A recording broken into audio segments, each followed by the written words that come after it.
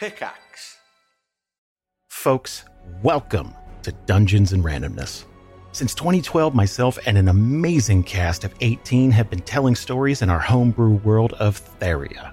4 different groups explore lost ruins, run for political office, rage against a mad king, set sail to long-forgotten islands, and so much more.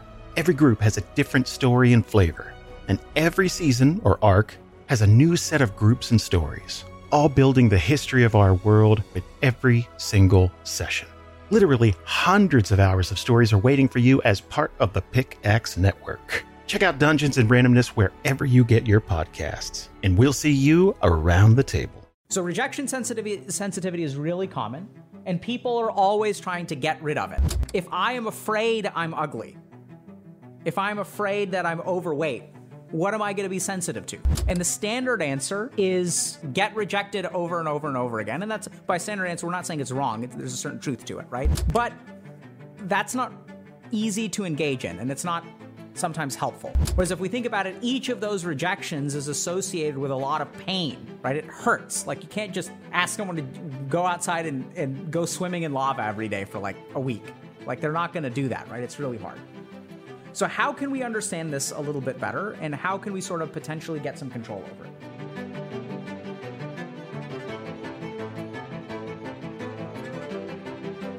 I have a tough time handling rejection. Hey everyone. I could really use some advice about how to get rid of this rejection sensitivity I'm having. The most small sign of rejection makes me feel absolutely miserable. I get insecure and feel hurt at first, and then angry at the person that I feel rejected by. There were many times where it left me miserable for days or even weeks. Now it happens more often that I sometimes react openly to it by being a bit off or being a bit colder, just to regret it a few minutes later because it just turned out to be in my head. This is really getting in the way of making friends, or finding some at least, but I can't shut my emotions off in that moment. I'm 22 and shouldn't be such a child anymore. Does anyone on here know how to get rid of this? So this is something that a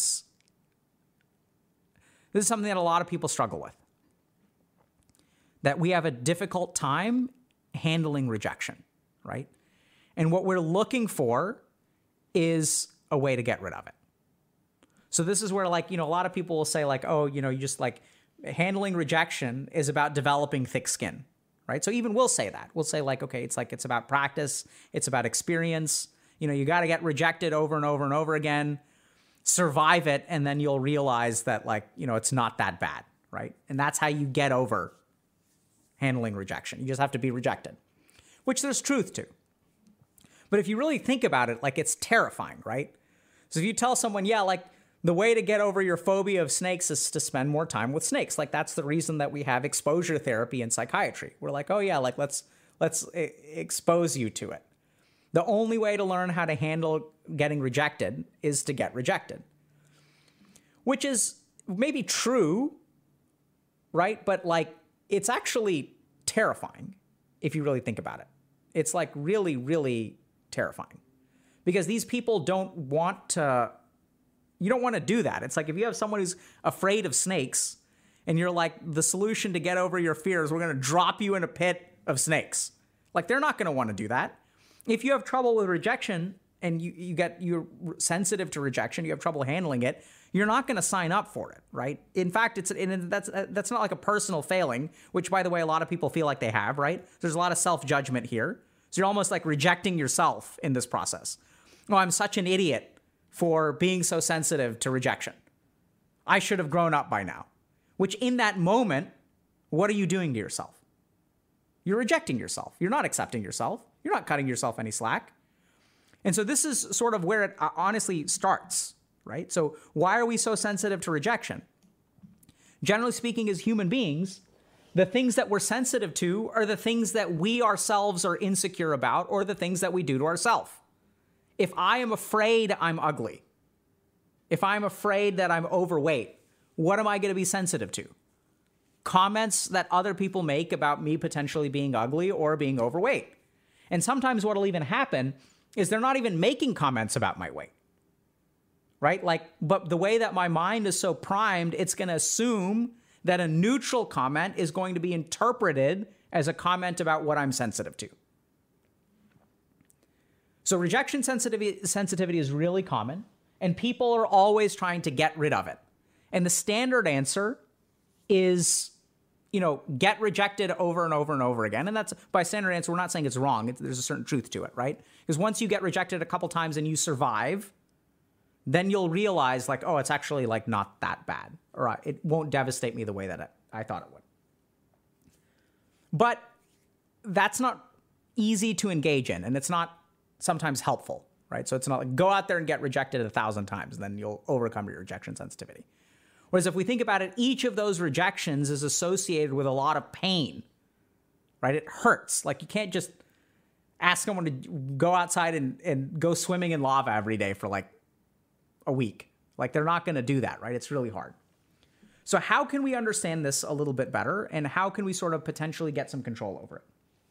Okay, so let's talk about this, okay? So how do we overcome rejection sensitivity?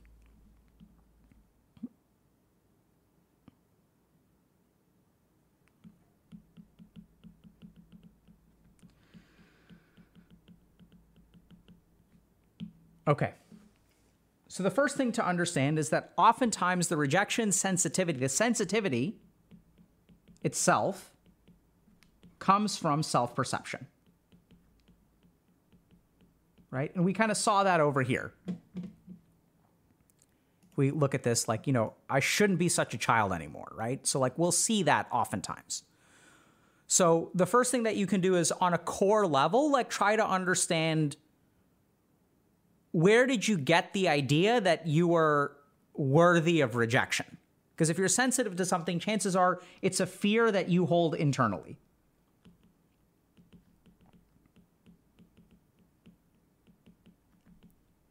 Right? Like, so what I would kind of ask yourself is, why are you rejectable?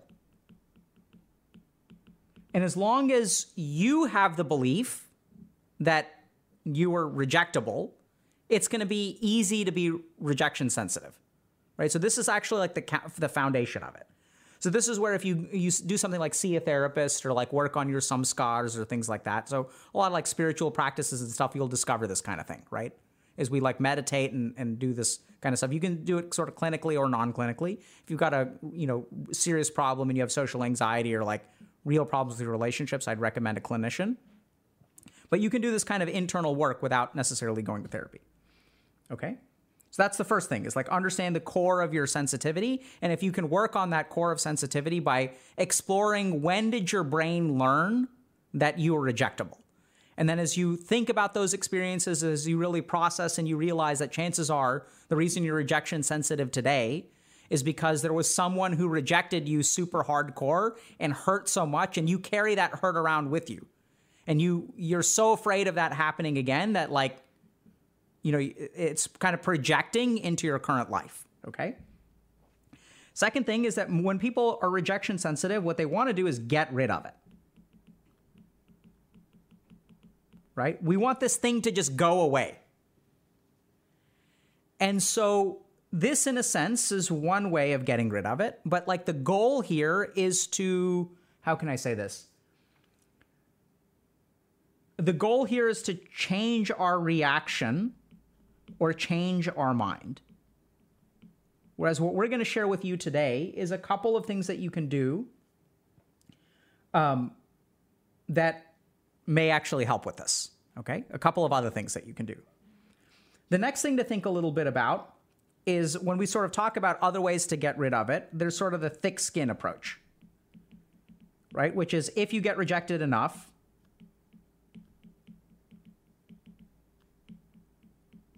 you'll get thick skin, and then it won't hurt as much, hurt less, right? But this is the kind of thing that's like absolutely terrifying, because I want y'all to understand this. So if you have a person who's rejection sensitive and you tell them to like get rejected and this hurts, like this is the whole point that you're trying to avoid. This is why you want to get rid of it, right? You're trying to avoid this at all costs. You want to be cured of the rejection sensitivity. So everything that your mind is doing in terms of even this kind of stuff. So when we get rejected, we feel hurt. So what do we do if we get rejected? Right? So sometimes we internalize it. For weeks, I feel hurt on the inside, but I'm not going to say anything to anyone. For weeks. So like when we get rejected, we just take that feeling, we stuff it down in there, we live with it. It ruins our life for days or weeks. And you're telling this person to go out there and get rejected? They're going to get rejected once. They're going to go for days or weeks feeling bad about themselves. And then you're going to be like, good job. Now go out there and do it again. Or what happens is that, and then what happens is they get fed up with dealing with it internally. And then what do they start doing? They start lashing out. They get cold. Right? This is what this person said. Now it happens more often that I sometimes react openly by being a bit off or being a bit colder. So what's going on there? It's like, here's our bucket of bad feelings. And so why are we, and it's filling up with the toxicity of I got rejected, rejected, and then at some point it starts overflowing. And so now sometimes we'll lash out, but what's more common is we'll start acting cold, right? And why do we do that? It's because it's kind of passive aggressive, because we can't actually lash out. We can't overtly get mad at them, but we're going to punish them for hurting us. So I'm going to give this person the cold shoulder. And then what happens then is this screws up our relationships. Because on the one hand, here's this person that could be my friend that makes me feel hurt for weeks. And then I give them the cold shoulder and I don't really understand what is going, they don't understand what's going on. I feel hurt by them. And so now they're asking me, hey, do you want to go grab dinner sometime? And you're like, I don't know, maybe. And then the friend is confused because they don't understand what's going on. And there's all this rich internal stuff that's going on within me when I get rejected, which they have no idea about. And so then it gets confusing for them. They stop texting me. They get frustrated. That feels like another rejection. And then this whole cycle repeats again. Right? So what can you do here?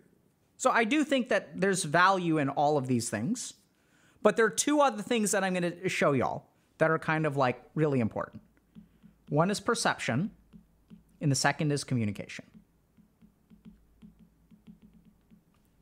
So the key thing here that a lot of people miss out on rejection sensitivity is how their perception is screwing them. So let's look at this, and we can see it right here. The most small sign of rejection makes me feel absolutely miserable. This is the key thing. So a lot of times when we talk about growing internally or growing psychologically, we're always trying to control our reactions, or we're trying to control our internal environment, or we're trying to control our actions.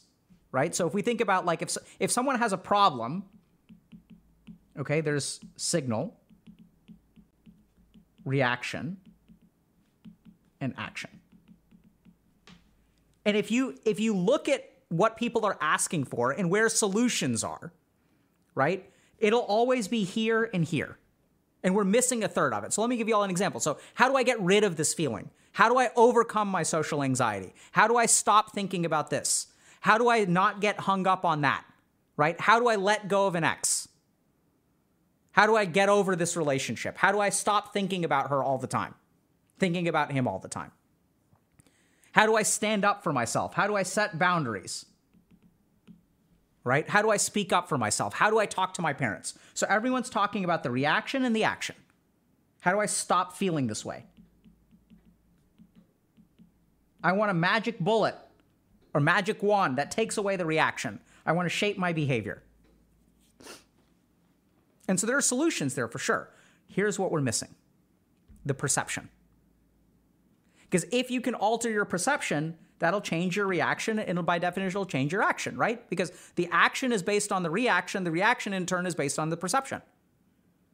So the one area that I think is very, very, very underutilized in terms of self-growth is being critical and shaping your perceptions.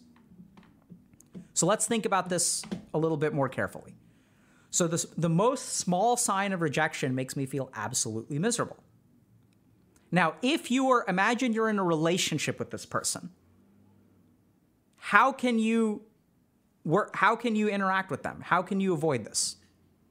Right? If I'm your friend, and we'll see this like sometimes with these like horror texts, right, of dating apps and things like that, where like the smallest sign of rejection makes you feel miserable, but it's like, it's not actually a sign of rejection. They're not actually rejecting you. It's just life, right? So if I don't text you back within 5 minutes, you feel rejected. Your perception is, oh, this person is on the cusp of rejecting me. And let's understand why this is. This isn't stupid. It's because I don't know how to. So when we get rejected, and it hurts a lot. Okay? So when we get rejected and we get weeks of misery, what is our brain going to adapt to do? It's going to learn how to like predict this as easily as possible, right? So if something is like, like we've seen this in, for example, parents of children who've had serious accidents, where like if you have a serious accident, if your child has a serious accident and you take him to the hospital, the first sign of that thing repeating triggers the parent. And that's absolutely adaptive. It's absolutely evolutionary. We're not going to let it get to that point ever again. I've seen it in marriages where there's a lack of, the people have had affairs. And then what happens to the person who is cheated on? They're paranoid. And the first sign of infidelity creates an explosion of reaction. Y'all get that? So it's not like this person is stupid for a small sign creating a reaction. It's because if there's a bad consequence and it happens once, our brain is going to learn how to predict it. If it happens again, we're going to learn how to predict it. If it happens again, we're going to learn how to predict it. And then eventually what happens is like, the signal over here is small. The signal over here is larger. The signal over here is larger, right? And so smaller and smaller things are going to cause us to react, which is just our brain's way of protecting us.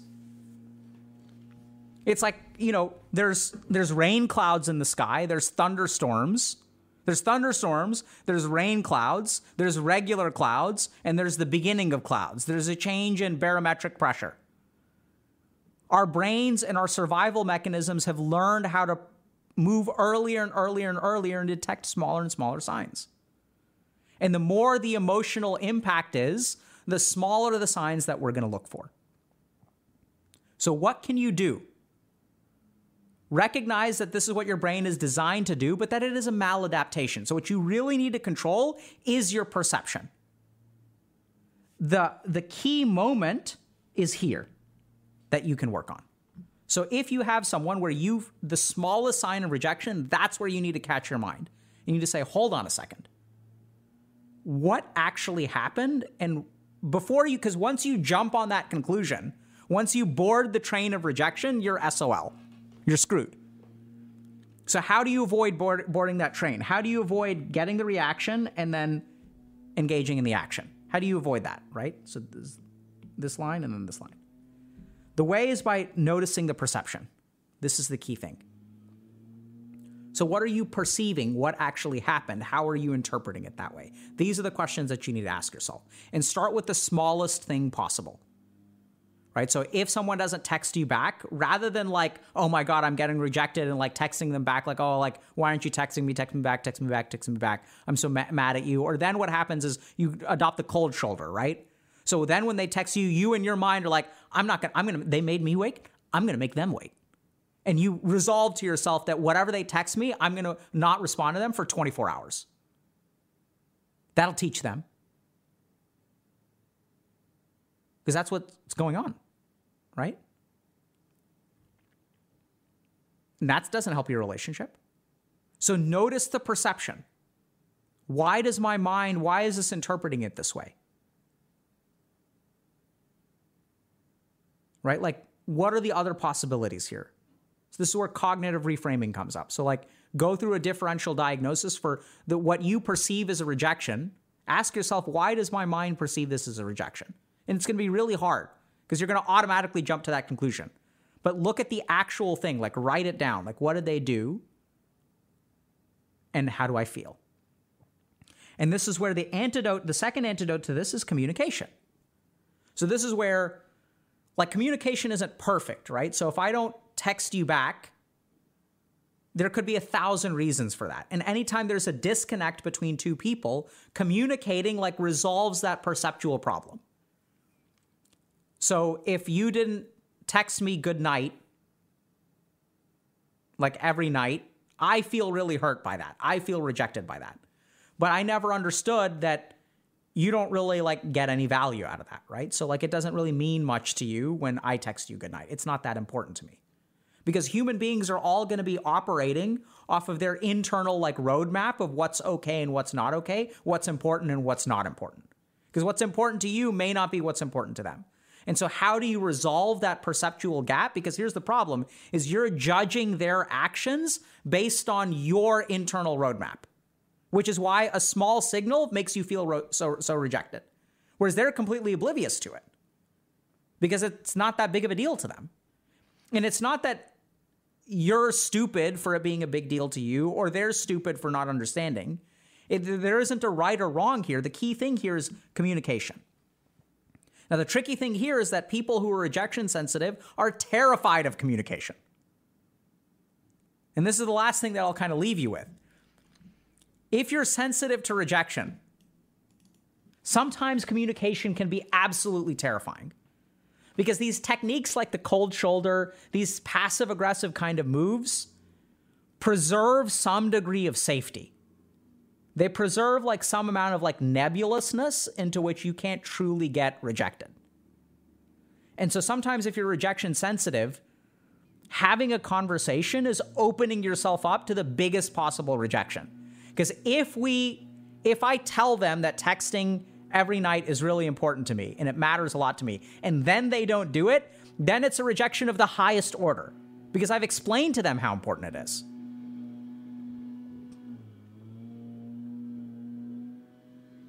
Right?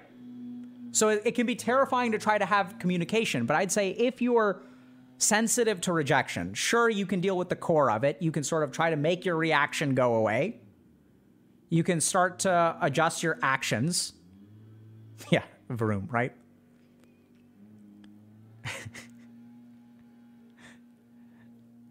But at the end of the day, what you got to be super, super, super careful about is your perception. This is the thing that is missed the most. Because it is in your perception that the whole cycle starts. So y'all got to be super careful about that. Okay? Questions? No, baby elephantism is next. Are such signals types of trauma? Sort of, right? So this is where, so trauma shapes our perceptions and shapes our behaviors. But trauma is not the exclusive thing that shapes our perceptions and shapes our behaviors, right? Trauma is a particular event that shapes our perceptions and behaviors in a particular way. So I would say that people who are rejection sensitive have probably undergone some kind of trauma, but I don't know if it's like, it's a word that gets thrown around a lot, right? So like, sort of is the answer. How to be more mindful of perception? The first thing is to look for it. The first thing is when you react, pause and track back. Because here's the thing, if you're rejection sensitive, you really want to look at how you feel in the moment, and you really want to look at all of the stuff you're going to do. I'm going to be cold to them. I'm not going to respond to them. I'm going to show them. I feel hurt. I can't believe they did this. And then your mind like boards this train and it's like thinking about the future and thinking about how you feel and thinking about how hurt you feel. What caused the rejection or the source of the rejection you just blow right past that, man. So go back and say, hold on a second. What made me feel this way, and what did they actually do? Because if you can alter your perception, then it changes the reaction, and then it changes how you act. The perception is key. Because oftentimes with rejection sensitivity, we are sensitive. What does the word sensitive mean? It means that a small signal creates a large response. My skin is sensitive. Don't touch it there. I'm really sensitive about my weight. Don't talk about my weight. Right? So that the word sensitivity literally means disproportionate reaction to a small signal. And so focus on the signal.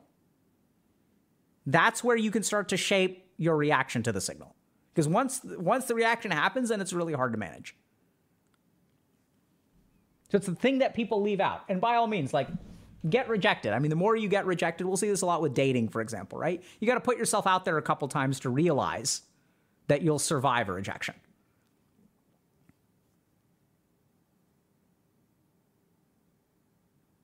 Okay?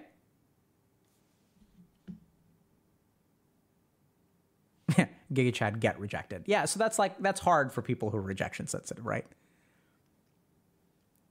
It's really easy for people who have the confidence to be rejected to tell people who don't have the confidence to be rejected, just go get rejected.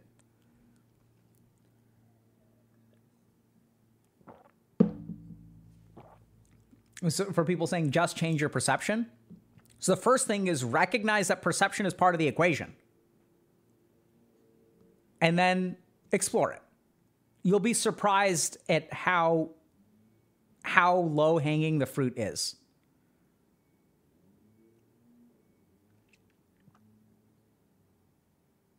Yeah, does rejection sensitivity have roots sometimes in a lack of validation from an early age? Absolutely. It oftentimes has, because your brain learned to be wary of rejection somehow. Do y'all get that? Like, it learned that lesson that rejection is dangerous. Rejection hurts. And so it had to learn that lesson somewhere.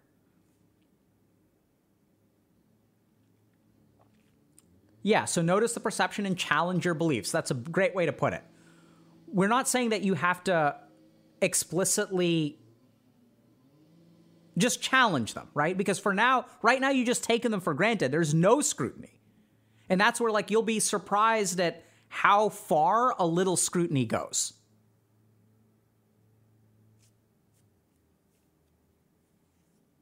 Is becoming the observer, like in meditation, a good way to get a new perspective? 100%, yes. So as we become the observer, we separate ourselves from the reaction, and therefore the reaction dies down. Right? So I think there's a video in Dr. K's Guide to Meditation about how we fuse with our thoughts and how it is that meditation is a scientifically validated intervention for all mental illnesses. I think that's fair. Maybe not all, but, a surprising majority of them.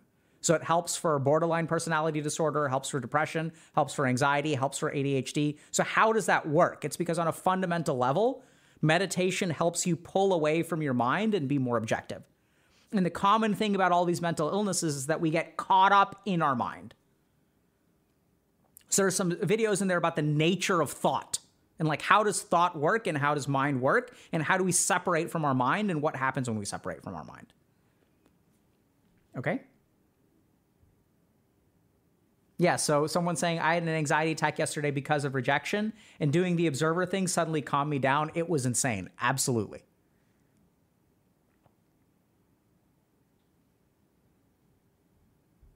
So what about if you have trauma and the meditation triggers it? So I recommend particular meditation techniques for people with trauma.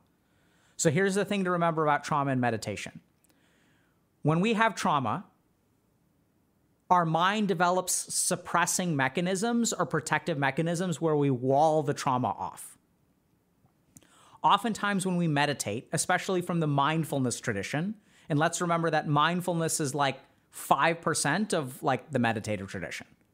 The problem is that it's become the most popular, so everyone assumes that mindfulness is meditation. So mindfulness is about observing and letting go and pulling back. And so when you create that kind of vacuum, sometimes the trauma gets sucked past the defense mechanisms, and that negative pressure in the mind, that vacuum in the mind, pulls the trauma up. So that's why if you look at clinical interventions, meditative interventions, they tend to be more grounding in nature. So they're not going to create a vacuum in the mind. In fact, the opposite.